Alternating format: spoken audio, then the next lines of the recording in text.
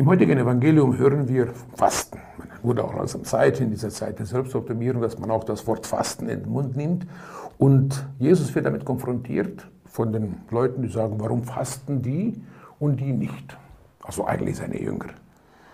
Und da wird es interessant, welche Rolle das Fasten hat. Wieder mal so etwas Vorgeheucheltes. Ach ja, ich faste und ach, ich leide und quäle mich. Ich bin so frommer, lieber, netter Mensch. Oder ist Fasten eine praktische Hilfe? Also Fasten als Verzicht auf etwas. Praktische Hilfe, um diese Zeit wirklich zu nutzen. Wenn ich zum Beispiel auf eben Süßigkeiten, Zigaretten, Alkohol, was auch immer, oder auch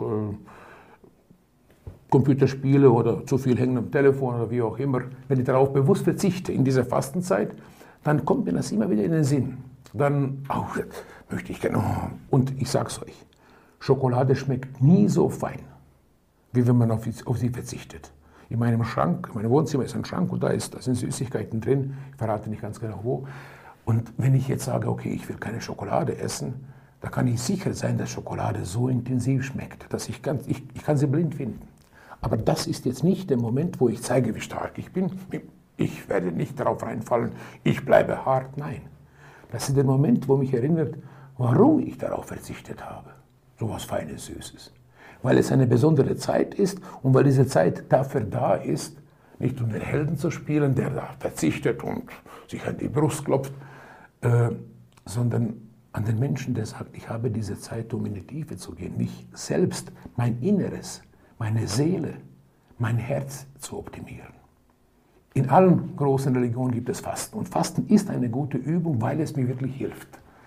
Ich hoffe, dass ihr diese Zeit nicht dafür nutzt, zu zeigen, wie hart ich bin. Okay, ist manchmal auch eine gute Erfahrung, dass man auch etwas durchgezogen hat und nicht wie die Neujahrsvorsätze dann irgendwo verloren hat, sondern dass ihr diese Zeit nutzt, um Reminder auszulösen durch den Verzicht, durch den Geschmack von Schokolade, die euch dann in die Tiefe führen.